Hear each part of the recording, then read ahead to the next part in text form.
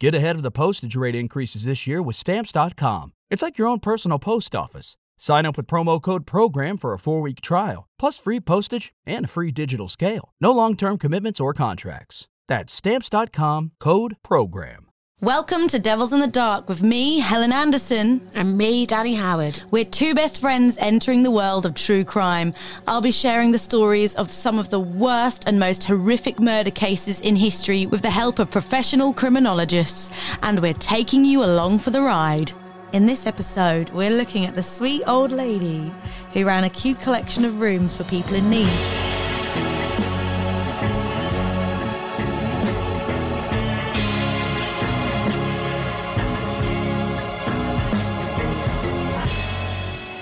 Danny, how have you been? I'm good, thank you. I have a bone to pick with you. With me? With you. What have I done? Well, so for people at home who are listening, Helen's a creep and and keeps trying to get me to listen to ASMR. Yeah. And it's disgusting. Why have you brought that up? Why are you outing me now? I'm outing you now. I've saved it for the podcast. Okay. What have you been? This is the appropriate place weeks to ago discuss I told this. you to look at ASMR. Why I know now? because it keeps affecting me. It's still affecting me now, and so the whole. I don't even know what the point of ASMR is. It's supposed to be relaxing, right? Mm. But tell me, what is relaxing? And I don't know if anybody, we're in a different space today and our mics are slightly different, and I can really notice the difference in mouth noises, which is basically which is basically ASMR. I don't know what it stands for. Do you know what it stands for? I don't know. Audio. Amazing sensory, marvellous revelation. So as an example of the thing that Helen sent me, it's someone talking to you like this. Oh God, yeah, do it more.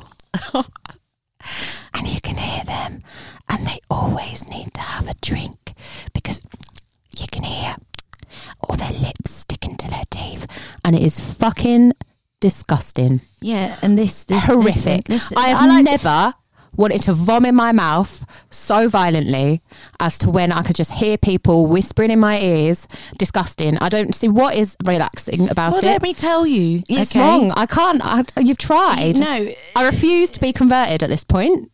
Okay, so for me, I'm quite a sensitive person. So sensitive to touch. When people like whisper in my ear, I go, ooh, like that. And I think for people that are sensitive to certain sensory things, sounds and stuff, it triggers, they call them tingles. And it's just tingly in your brain, sometimes in my vagina, but like it depends what the ASMR is, you know. Anyway, why bring this up? Why blaming me? We just started the podcast. I was saying how you are, and now you're having a go at me. I'll go on. It's all this sounds. There's, this is a sensory experience, isn't it? People at home are listening to us. I am constantly, ever since day one when we recorded it, and we were nervous on that day. That was the first time I've ever done it.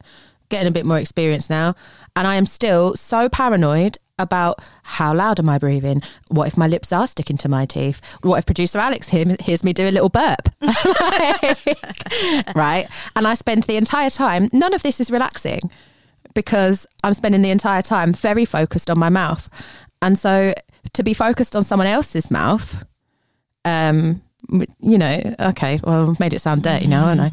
But yeah, and I'm a sensory person. Like I really like listening to thunderstorms on Spotify or other audio platforms to help me fall asleep, right? And they have to be at a certain volume, but as soon as the tingles you talk about, as soon as I hear that, like it tingles my gag reflex. We're all different. We are all different. We're all cut from different cloths. It's not right. That's your opinion. It is. And I stand by it. Okay, so Danny, first of all, how do you feel about the elderly? Because I have strong opinions on the elderly. Like, I'll just go first. What are your strong opinions? How do you have a strong opinion on the elderly? I just can't deal with them. They are so cute. I've cried in my car at how cute old people have been before. Like, I went to Morrison's once and the man that served me at the till was so adorable. I got back in my car and shed a tear. I'll tell you what the other one is as well, is when you see an old man on his own buying flowers. Oh my God, don't. Or like, I always bump into people in my local park, like a little old lady walking a little old sausage dog, and we have a natter. I just can't deal. And I walk away clutching my chest. I can't do it. I can't deal with it. They're just so, just love old people. But I'm not very experienced with old people because my grandparents live abroad. Mm-hmm. So I don't see them very often. No.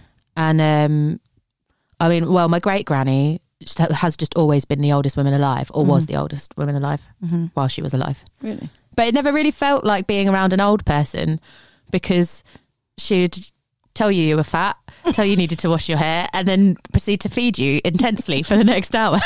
And if you tried to stop eating, it would be an issue. So great, loved her. She was brilliant. I miss her every day. Yeah, I feel like other people's old people are nicer. Well, not nicer, but like my old people and my grandparents who are now in heaven. They weren't sweet and cute, but like other people's old people, lovely. The only reason why I ask is because would you ever believe that an adorable old woman would also be a serial killer? I want to believe that, yeah. Okay. Well, you're about to. Great. I'm excited. Let's set the scene now. On a quaint street in Sacramento, California, America. I've always liked that name of a town. Sacramento. Stands a cream-coloured Victorian-style house. You know, like the idyllic ones with the kind of porches. I've always wanted to live in one of them as well in America. They just look beautiful. The cosy 2-storey home on F Street is a boarding house for low-income tenants or people generally in need. And the landlady is a very sweet old lady who takes people in who have nowhere else to go. Just like, come in, I'll look after you. Like, you can just picture it. A good Samaritan. Lovely. Gorgeous. Get you on in. Come in here, right? You sit down. I'll make a cup of tea. I feel like every old person in my head has a very strong Norfolk accent. Doesn't matter whether they're American, Polish, whatever. Like they're always going to be like, "Hi, you all right, my woman? Come in, sit you down, but I'll get you a cup of tea. Everything will be right." My nanny was really Norfolk, but she wasn't cute. Gross fact about my nanny is my granddad didn't like her smoking. So she would see him, she'd smoke at the gate, waiting for him to come home from work, because my granddad retired when he was like 80, because he was a welder and he loved it. He was in the newspaper and everything, right? She said they were smoking, waiting for him to come down the hill. Then she'd hide a fag. But when I moved into their house when they passed, just for a little bit, I found so many cigarette butts hidden in places where she'd just hidden her fag ends because she didn't want him to find out. Fucking legend. I was like, Nanny, that is disgusting. That was gross. But yeah, my nanny wasn't particularly idyllic, but she was hilarious. Better fag butts than bodies. In it. It's February 1988 and 51-year-old Alavro, otherwise known or fondly known as Bert Montoya, has spent his life drifting from homeless shelters and then living on the street. Poor Bert. He suffers from mental illness and often wanders about with nowhere to go in particular. One day, he finds himself on the doorstep of the board house on F Street needing shelter, and the landlady opens her doors and says, "Would you like to come in?" In that classic Sacramento accent. Yep. Fast forward to November, so that was the February, turned up on her doorstep. This is now November. He has been reported missing by a social worker. He hadn't been to see a social worker for 3 months, so she's a bit worried. So the police decide to pay a visit to his last known address, which is 1426 F Street. Homicide detectives John Cabrera and Terry Brown, along with federal probation agent Jim Wilson, arrive at the boarding house late in the morning. There's been rumours of suspicious activity, so it led them to inspect the garden. So she's watching them from the balcony with their cup of tea. Oh, they're having a look round my garden. And they start to dig up the lawn. Oh my God. At the first dig, nothing seems to be going on. But while digging a second hole, Agent Wilson's shovel strikes something hard, and at first he thinks it's a tree root, but with a bit of a tug, he finally yanks out a human femur bone. Oh my God. Yes. Just as we kept digging, we kept finding bodies and more bodies. And it just seemed endless. Whatever we took down, whatever we moved, wherever we were digging, we'd find a body. It was just unbelievable. She put 7 people in this small yard, and there wasn't even a witness to any of these burials. Not one. So over the next 3 days, 7 bodies were discovered. My goodness. I don't know, I shouldn't. I'm slightly impressed. Because how's she done that?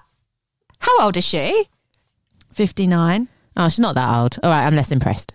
But she looked I mean, old. obviously, I'm not impressed. She's a murderer. I'll just caveat that. But, you know, physically, as a feat, to hide 7 bodies is a pretty big deal for a regular person of not elderly. Yeah. 59 isn't that old in these days, though, you should is see a it? picture of her. She looked well old. I'll show you a picture. You saying that don't sound old, but you should look at a picture of her. Oh, she looks like she's about 80. She doesn't look 59. What has she been through? Well, you better. Are we going to find out? You are going to find out. Oh, okay, good. You are going to find out. The landlady and number 1 suspect is sweet-looking, 59-year-old Dorothea Puente. When you look at this person, you don't automatically assume or even think that this is a serial killer. She looks like everybody's grandma. So let's go back to the start, shall we? Yeah. So Dorothea was born Dorothea Gray, that was her maiden name, in January 1929 in San Bernardino County in California. California is massive. So she was the 6th of 7 children, and she was raised in a pretty poor and stable environment. So her parents, they weren't particularly loving. They deprived her and her siblings of like basics. She often had to scavenge for food. Both of Dorothea's parents were alcoholics.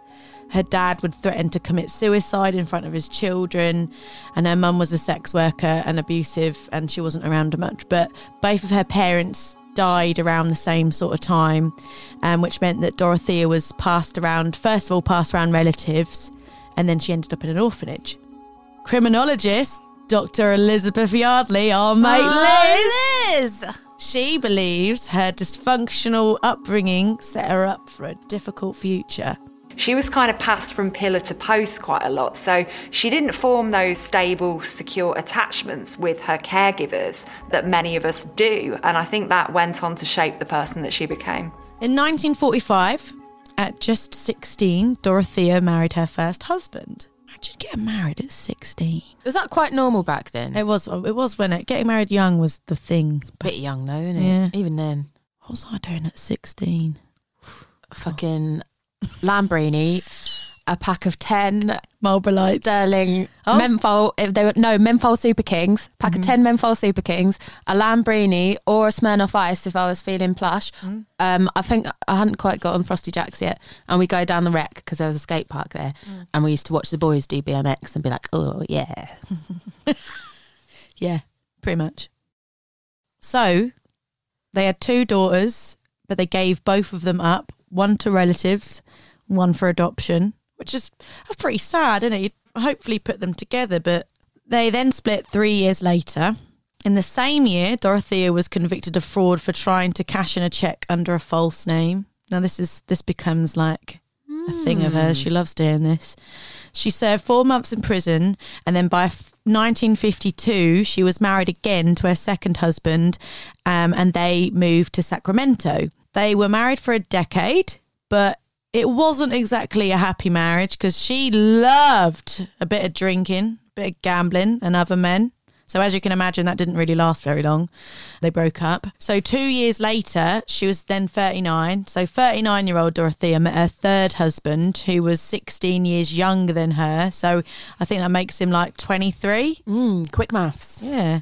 But they separated a year later. He probably realised, hang on, I'm 30. I'm 39. I'm 23. Oh, I did. But she did keep his name, Puente, which I would. Great name. Innit? So she had already served time in prison for forging checks, but now she had found a new way to earn money.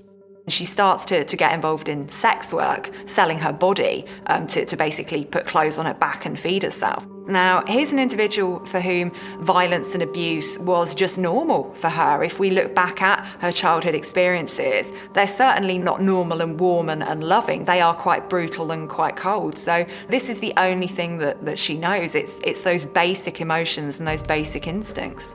So Dorothea eventually moved from sex work and decided to pursue a different career in care work because you don't actually need many qualifications to do care work. All of a sudden, a whole new world had been opened to her. So she started renting a flat at 1426 F Street in downtown Sacramento. And so she took on the role of a caretaker for the other tenants in the Victorian-like home before turning it into an unlicensed boarding house. So she basically made this home her own care home kind of thing, you know? People come. They get cared for. They get cared for. They get murdered. And then they never leave. And they never leave. In 1977, a local Spanish language newspaper even featured the story of Dorothea and referred to her as La Doctora. So she was pretty well known in the area for being some sort of saint, you know. Aww. Her little illegal enterprises started being very successful. So, you know, she became actually quite a credible caretaker. She was quite a smart woman. She knew how to work the system. In 1982, Dorothea met 61-year-old Ruth Monroe. Ruth's son, Bill Clausen, remembers when he and his mum first met Dorothea. We met Dorothea through a gentleman that my mom met while she was working, and he kept asking her out, and she finally went out with him, and then they started seeing each other, and he introduced her to Dorothea. During their friendship, Dorothea decided she wanted to open a restaurant, and my mom wasn't working anymore, and my mom had a little bit of money, so she ended up opening the little cafe at the Round Corner Bar. So Ruth ended up marrying Harold, who had introduced her to Dorothea, but soon he was diagnosed with cancer and he had to go live full-time in hospital. So Ruth didn't want to live on her own, so Dorothea had an idea. Ruth could live with her at the boarding house. We moved her in there on Easter Sunday, 1982, and she died April 26th, 2 weeks later. I saw my mom every day from the time I moved her in there. I stopped by there on my way home from work. And the last 3 days of her life, she seemed like she was getting sick. And when I went there, I'd noticed that she had a drink in her hand, and my mom didn't drink. So I asked her, I said, "What's that?" And she said, it was a drink that Dorothea fixed to calm her nerves. I said, fine. I didn't think anything of it because I knew they were friends, and okay, fine. Ruth's health deteriorated so quickly over a few days that the next time Bill went to go see her, she was almost catatonic. Mom was laying there. I sat next to her and touched her and told her, I said, "Dorothea's taking care of you. You'll be fine." And she had a tear coming out of her eye, and that was it. She didn't say anything. She just laid there. The next morning, I got a call from my brother telling me that mom was dead. Went over there. She had already been taken away by the coroner's wagon, and Dorothea had said that she committed suicide. It must be quite tricky because, or it's a very good cover-up in a way, because Dorothea is a renowned caretaker, and so they're obviously going to think that his mum's in safe hands, and so everything that's going on with his mum, he's going to think is solely his mum's responsibility or her own doing, because obviously if your trust in Dorothea is, because that's her job, she looks after people, you would never suspect her to be doing anything dodgy.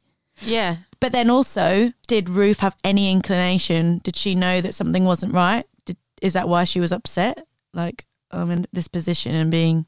Well, yeah. It's interesting, isn't it? Because also, like, if you were sort of worried about that, she still obviously had that trust if she had the drink in her hand. Yeah. She's waiting. She's probably thinking that Dorothy has got my best interests at heart, so why would she be actively trying to harm me? Absolutely. So Dorothea's got the best sort of disguise, as it were, or cover up for what she's been up to. As you can imagine, Ruth's sudden death stunned Bill. Totally out of character. She had everything to live for. She had grandchildren. She was happy. What's not easy? Not easy. You still have the pain in your heart. By August the same year, Dorothea was back in trouble with the authorities. She had been abusing her position as caretaker for her fellow tenants by, again, forging signatures on social security checks. So she got time for forgery before. Now she was taking advantage of these people. So she went to prison again. Despite just going to prison and being on parole, she then still continued to do that, like take people's social security checks and keeping most of the money for herself. So they had no idea, even though she'd just been to prison for it. Well, you'd think also maybe they might keep an eye on it. Yeah, I know. That's what I mean. That's what I think. Like, why is no one checking up on her behaviour? We should probably just make sure that Dorothea's not forging checks again. She's like, I'm out. Let's do it again. Off to buy, straight out of prison, straight to the stationery shop to buy some new pens. My forging pens. These are my forging pens. Got a great rollerball on the end. Fucking lovely. Let's go. I think it's because she managed to build a really good reputation though with the local social workers for being a good caretaker. So I think they just thought, oh, Dorothea, she's good at her job. She couldn't do anything wrong. She means well. Yeah. Well, she used to open her home for recovering alcoholics and drug addicts. Yeah, and then take their money. Yeah, I know. But somebody somewhere must have been like, I actually don't think she's a good person, guys. After the second time. She went to prison. Oh, maybe no, she just came out. I've seen her. Like straight down the post office to cash them checks. Like, oh, she's somebody somewhere. I think maybe Dorothea's not great. Maybe she's got like really big blue glassy eyes that when you look into, you're just immediately like, oh, she's a good soul. And is it because she looks like she's going to be on the Golden Girls?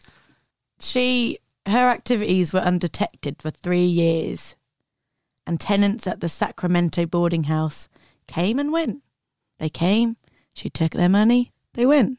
They were none the wiser because they were all vulnerable people, and she knew that. November 1988, when a local social worker, Judy Moise, filed a missing persons report. She had lost touch of her client, a 51-year-old called Bert Montoya. I got a copy of the report. And what I started doing then was running a background check on the missing person who was Bert Montoya and trying to get a little bit of background on him, and also running a check on the caretaker who was in charge of this particular individual. And Bert was a disabled adult. And the caretaker, Dorothea Puente, was apparently in charge of him living here. On November 11th, 1988, John Cabrera, his partner Terry Brown, and Dorothea's parole officer, Jim Wilson, decided to pay a visit to the boarding house. Prior to leaving, on that day, we were starting to leave, and Judy Moise turned to me and said, "You guys better take some shovels." And I went, "Well, what for?" And she said, "Because I've driven by in the past and I've seen mounds of dirt out there. And it kind of looked like a burial ground." So, taking Judy's advice, they decided to take a few shovels with them on their visit. Well, we come to the front door, knock on the door, the three of us, and she answered. And she's dressed very nicely, she looked at me and said, I was expecting you guys. It kind of caught me off guard. And I said, okay, well, I said, you know why we're here? We're here to see, about Bert, what happened to him. And she said, yeah. And I asked if we could come in. Their first task was to find a little bit more about the mysterious house. What is this place, 1426 F Street? What is it here that you're running? What is this place? What are you doing here? And at that time, she looked at me, she looked at her parole officer, and she just said, Jim, I'm in violation of my parole. So she's clearly trying to, move him on to something else, because she was told that she wasn't supposed to continue running a boarding house, but she did so anyway. She does what she wants, Dorothea. So the old switcheroo. Yeah, so she's trying to put them in a direction that's to do with her parole, but really she's like, oh crap, they've got shovels. But she'd been running this for 3 years undetected. She's got away with it. So all of her suspicious activity she's been getting away with, which again, parole officer's not particularly good at his job, because Well, this is just it though, because she's an unlikely villain. Isn't it? I reckon there's a few unlikely villains out there. I've got a theory, right? Lin-Manuel Miranda, right, could actually be a supervillain. Who is that person? He's the guy who wrote Hamilton and In the Heights. Hang on. And he wrote the soundtrack for Encanto. Oh, yeah, that's well good. Exactly. Because every single thing that he's done is mega, yeah? All his songs, like the whole of Hamilton, anybody who's watched Hamilton or listened to Hamilton is singing it for the next 7 years, right? I mean, I'm not being funny. Encanto came out ages ago now. Everybody's still talking about Bruno. Yeah? Everybody is still talking about Bruno, and so my thing is, slowly but surely, he's infecting the world with his wonderful songs, right? And then eventually he's just going to snap his fingers or whatever. And the Pied Piper are all just going to pour into the streets or do whatever he wants. And he rules the world. He is unlikely good looking, villain. And none of us would have seen it coming except for me. No. Unlikely villain. Same as Dorothea. Yeah, okay. He is fit though. Yeah, I would. While Jim and Terry chatted with Dorothea in the kitchen, John began his search, hoping to find clues to Bert's disappearance. After I completely looked through the rooms, didn't find anything, I came back.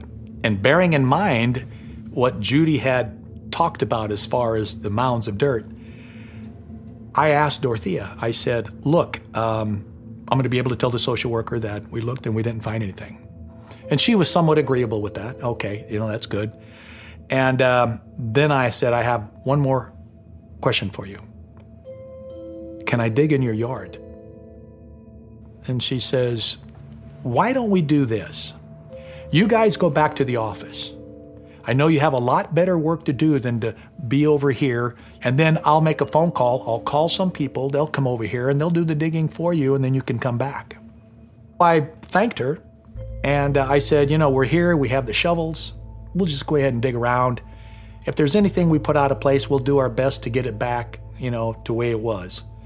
And so she says, okay. And that's when we went outside to dig around.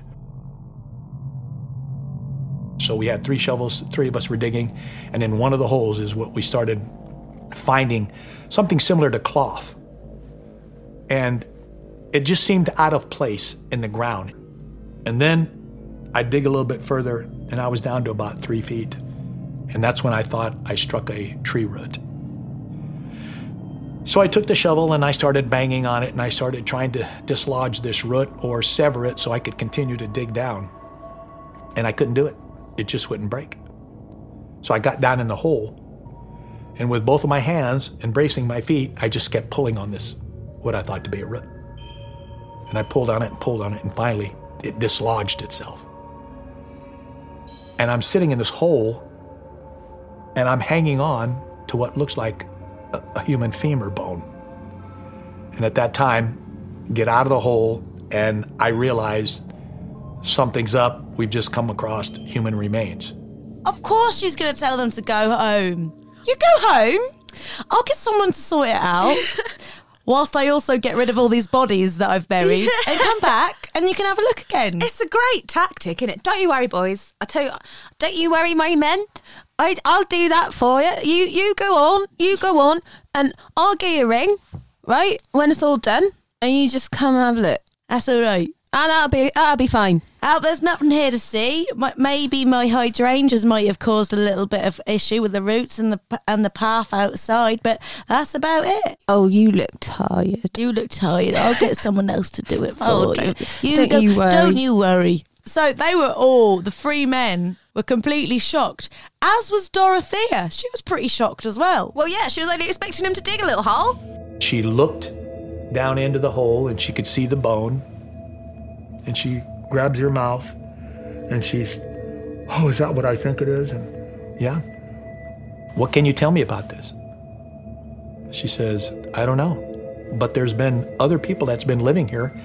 I was in prison and there was a lot more people living here before her. She's got a point. Like, she could have totally got away with saying that. I didn't even see that coming. But yeah, like, smart. I don't know what that's the first thing you're going to say, isn't it? I don't know what that's doing there. Who put that there? John stopped that dig. He stopped digging his hole, and a full forensic search of the garden would have to begin the next day. At that time, I decided I was going to take Dorothea back down to the Hall of Justice, and I was going to now question her in full. I questioned her about what I found. I questioned her about where Bert was. I'd even told her, as part of my technique in my interview, I said, I bet if I dig any more, I'm going to find more bodies. And she just looked right at me and said, well, if you do, I didn't put them there. Despite having a body unearthed in her yard, 59-year-old Dorothea had not been charged with anything. As of yet, there wasn't any reason to suspect she was involved. But as John Cabrera continued digging, Dorothea called him into the house. And she says, am I under arrest? And I just thought, how odd. What was it that gave her the impression that she was under arrest? Immediately I said, no. And I said, why do you ask? And she said, well, all of this is making me nervous. And she goes, I would like to get a cup of coffee. And I'd like to go over to where my nephew is, around the corner at the hotel. And I said, okay. Get what you need, and then I'll walk you over there. She comes walking out, has a little red coat, has her purse, walk down the stairs, walk out. But what I had told her was that I would escort her because there were a lot of people starting to gather, and I thought, I don't want anyone walking up to her or bothering her. So I used that ruse to walk her down to the corner. Firstly, if someone had come to your house and started digging up bodies, I think I would also ask if I was under arrest. Because if a policeman looks at me, I think I'm in trouble. You know? Oh, yeah. Like, don't act suspicious. Don't act suspicious. Have I done something wrong? Have I done something bad in the last 24 hours? And then you just, think about all these things that you could possibly be arrested for, which is most of the time nothing. Equally, I'm just going to get a cup of coffee. Yeah, that's what I was about to say. Around the corner. I'm just leaving. I just have to go. just for a minute. I'll be right back. I promise. I'll be right back. And yeah, I can picture it like Tasmanian Devil cartoon where she goes, and then like a load of smoke or dirt just erupts from the ground. Old lady hole. A bunch of smoke. Oh, she gone. She gone. I watched her go all the way down and then go up into the hotel. And that was the last I saw of her at that time. So I run back and I continue digging again. Short time later, I hit something. And I'm fiddling around with my shovel. I'm trying to get it up, figuring what's down here. And I keep trying to bring it up and bring it up. And I do. And in my shovel is a human leg. So immediately I stop. I yell to my commander, we have another one. And he runs over, and the first thing he asks is, where's Dorothea? A second body has been found. And at this point, she was nowhere to be seen. She'd done a runner. So she'd gone to the hotel, grabbed the phone, called a cab, and she'd gone to LA. She actually... Yeah. I mean, I would have done the same, to be honest. Don't be suspicious. Don't be suspicious. Don't be suspicious. Don't be suspicious. Just gotta go to... And so at that time, we called in the FBI and, enlisted the help of other resources and outside agencies in trying to locate her, because that is what was key right now, is to try to find her as fast as we could. Back at her house, one of the many people who had gathered to watch the excavation shared some very important information with Deputy Coroner Laura Santos. He told the story that he had dug holes in this yard for Dorothea and she'd paid him cash. She just told him she was burying trash. So he came in and pointed out where he had dug holes. So that's how she did it. Oh. So she got a poor guy in to dig holes, which he thought was just for trash, but he didn't realise that he was actually digging graves for people. Who buries their own trash? I did think this. I was like, that's really bad for the environment. Is that not weird? Is that not something you'd be like, oh, odd? Yeah. I'd just come up with a better lie. I'm going to plant some trees. Oh, but then they'd expect trees. Okay, yeah, fair. Over the next 3 days, the excavation of the garden continued. Just as we kept digging, we kept finding bodies and more bodies. And it just seemed endless. Whatever we took down, whatever we moved, wherever we were digging, we'd find a body. It was just unbelievable. She put 7 people in this small yard, and there wasn't even a witness to any of these burials. Not one. It was a really small yard. I think I've seen a picture of it. Her yard, her front garden was probably the equivalent to my front garden, maybe a tiny bit smaller. Wait, this is the front garden? Yeah, front garden.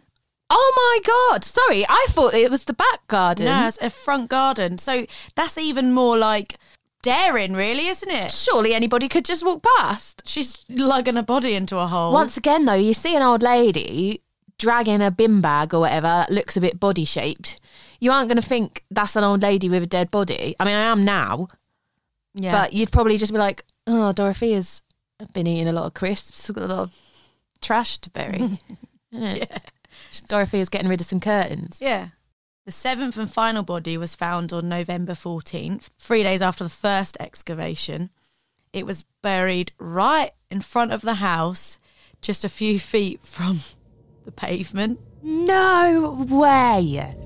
Well, she was kind of bundled up in almost like a scrunched up seated position, but she was missing her head, hands, and feet. I went through every flower pot and emptied them out to make sure that we weren't missing anything, but those appendages were never found. To this day, we've never recovered the head, hands, or feet. Their whereabouts, it's anybody's guess. If the walls in this home could talk, we would probably be horrified. That's mad. Yeah. Do they know who that is? How do you tell who somebody is without their heads, hands and feet? I don't think you can, because it's dental records and fingerprints, isn't it? My God. 3 days after the discovery of the 7th body, Dorothea was finally found. She'd made it 400 miles away to LA, living it up. But she'd been drinking with a man who then saw her on the TV as a wanted person. So he was like, oh, crap. So he grasped on her. He phoned the police. He told them where she was staying. And John Cabrera immediately flew down to John Wayne Airport in nearby Santa Ana. We landed. LAPD pulled up out on the tarmac. We got out of the plane, and there she was. They had her in cuffs. You know, we ceremoniously walked over, and they transferred her to me. I asked her, are you okay? Yeah, I'm okay. And then out of nowhere, she just says, Mr. Cabrera, I'm sorry. She just turns up to LA, goes to a bunch of bars. Yeah, I'm just on vacation. So the last hurrah. Yeah. I got on a little holiday. John was eager to question Dorothea about the 7 bodies they found in her garden. Well, yeah. We got back here to Sacramento. I took her down to the Hall of Justice. At that time, I asked her if she wanted to give any kind of a statement, and she declined, and so we just booked her into Sacramento County Jail. And that would be the last time that I'd ever speak with her. She would never speak to me again. Dorothea was locked away, but it wasn't over yet. Now, they had to identify all 7 of the bodies. Most of them didn't have teeth, or they had 1 or 2 teeth. In the case of the one body in the front yard, she didn't have any hands, so we couldn't do fingerprints. So we started gathering information. So among the 7 names was Bert Montoya, the man whose disappearance has started the search on F Street. So this is the guy that initially, if it went for him going missing, she would have been all right. Bert would be the 3rd body that I found. He was buried under a concrete basin in the backyard. He was number 3. And that puzzle was now solved. Bert Montoya had wandered away. He had some type of mental deficiency, and his parents had always taken care of him. About 13 years before he died, he disappeared from their home in New Orleans, Louisiana, and they had no idea what had happened to him. And it turned out that his 92-year-old mother was still alive, and she had been searching for him her whole life, ever since he'd been missing. And so they were really, really grateful to know, even though it was such a sad ending, they were very thankful that they were able to have him come home. As well as identifying the victims, Laura needed to find out the cause of their deaths. So how was this seemingly little old lady able to conquer her victims? What she found was a lethal cocktail. We did find traces of Delmane, the drug, in the bodies, and that was another thing that I was able to determine by gathering all these medical records on everyone. None of the victims had ever been prescribed Delmane. Only Dorothea Puente had been prescribed Delmane. This particular drug, when coupled with alcohol, could be deadly. It just simply puts you in a catatonic state, and with the alcohol, overwhelm the body and stop the heart. Toxicology reports showed that each of the 7 bodies exhumed in her garden had traces of the same prescription sleeping pill. So as the detectives continued to dig into Dorothea's past, they found that not all of her victims were buried in her garden. So remember Ruth? Yeah. Her first tenant. Originally, her death had been ruled out as suicide. Well, that kind of just pulled my stomach. And that's, like I said, that's when it brought everything back to where, okay, now we can go after her. Because all this time, we know that Mom didn't commit suicide, especially with the amounts of the drugs that were in her, all the undissolved pills in her stomach. There's no way that she could have taken all of that and lived long enough to take everything. The 9th victim was a 77-year-old man from Oregon called Everson Gilmuth. He had become pen pals of Dorothea during her 3 years in prison for fraud. And then when she paroled in 1985, he went and picked her up and drove her back here to the boarding house. And this is where he would be staying. I looked at a picture of him on Google. Why? He's so cute. Oh, Everson. I know. He cut all ties with his family and he completely disappeared. Every time they would call, he was always out. They never got to speak with him, and she always had a reason why. But in actuality, he picked her up in late 1985. He was laying in a homemade coffin along the Sacramento River in early 1986. And Everson would remain a John Doe until this case in 1988 broke.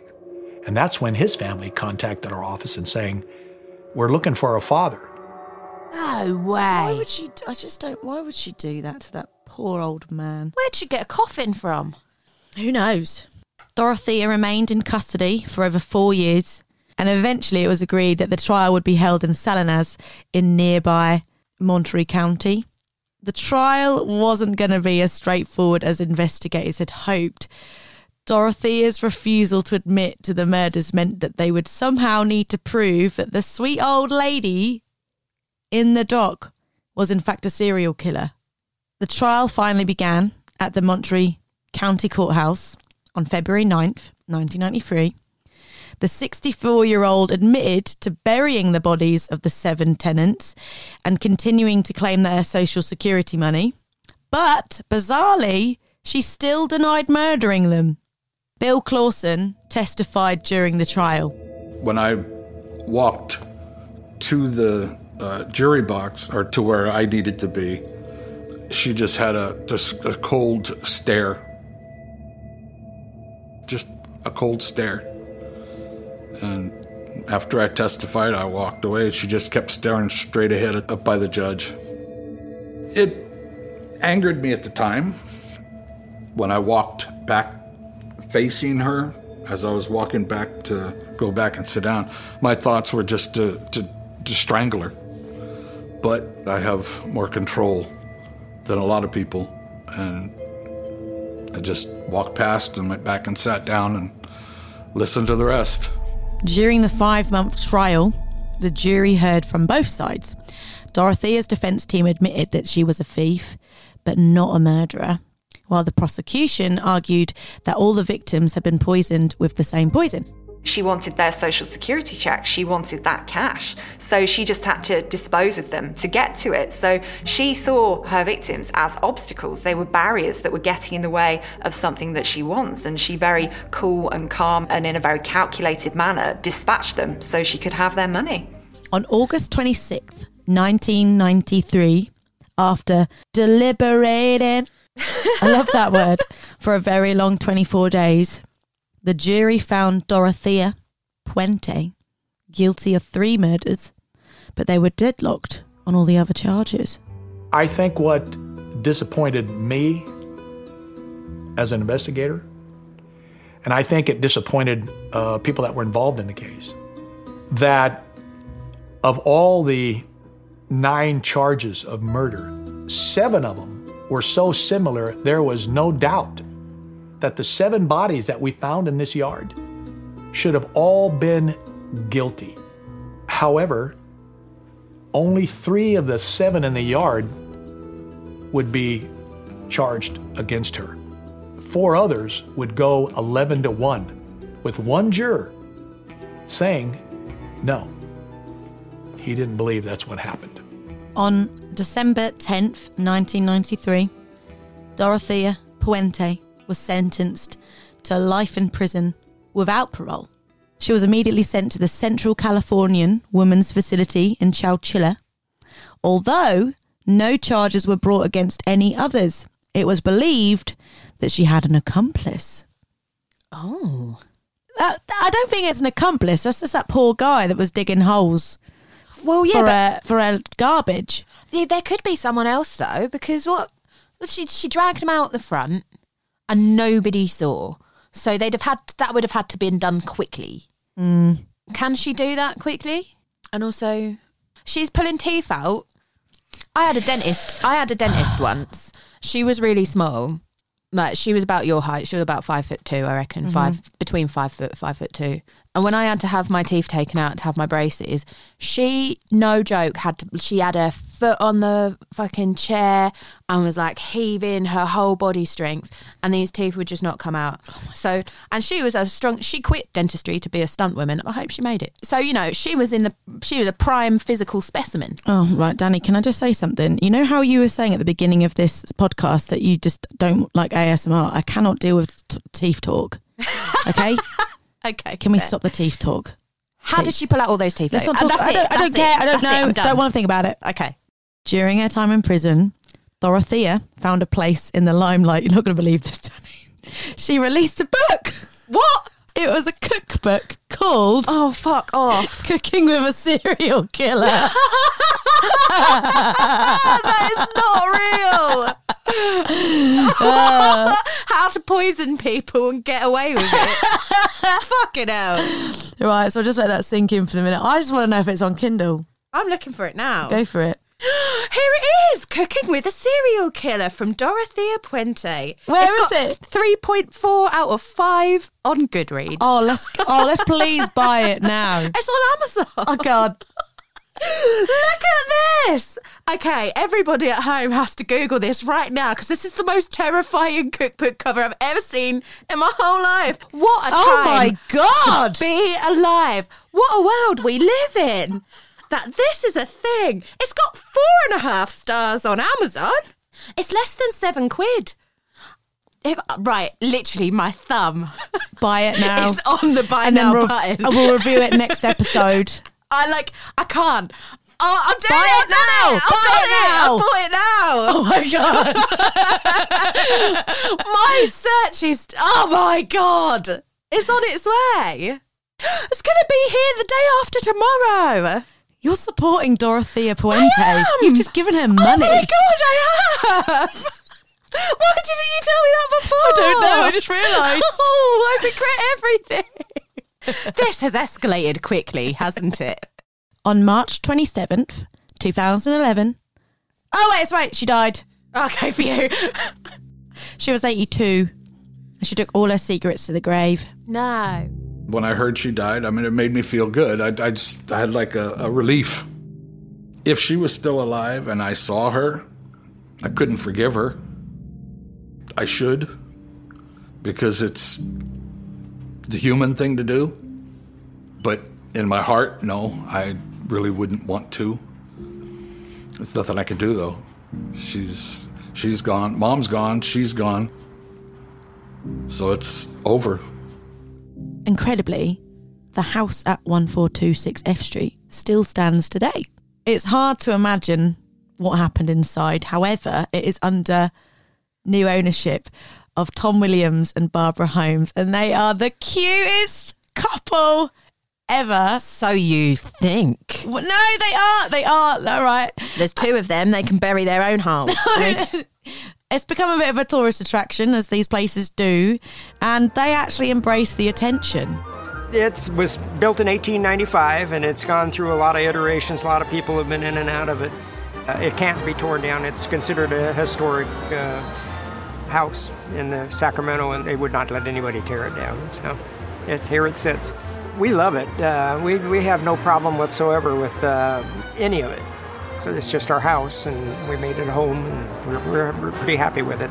You still get people walking by asking, how could we be crazy enough to buy this house and stuff. But between the 2 of us, we've made it into a home. Yeah, and we tried to make it more comfortable and try to diffuse the whole mystique around it. And yeah, we're doing our best. She was a hardened criminal in the body of a little old lady. Yeah, she was a hard person. Pure evil. It's like American Horror Story kind of Murder house. isn't it? Yeah. Lastly, Detective John Cabrera vividly recalls the moment he realised the little old lady was not what she seemed after uncovering the first body in her garden. I looked up at one point onto that balcony, and Dorothea was standing there looking right straight down at me, knowing that probably within minutes I was going to uncover that second body, and sidetracked me from digging in order to walk her over to the motel. And it's there she made her escape. She was a very evil woman, and a woman that when she made her mind up what she was going to do, she did it without hesitation, without remorse. She set out on a journey, and that journey ended November 11th, 1988, when we arrived at her doorstep. And that was the story of Dorothea Puente. That was wild. Wild. You know, you were out having a go at your husband because you're trying to save money and he went to the cinema the other day. You just bought a serial killer's cookbook. I've already thought about that. And I don't know. I'm just going to have to hide it. Next week, we should start off with a little review. Yeah, okay. Deal. Let's do it. Yep. Won't let everyone down.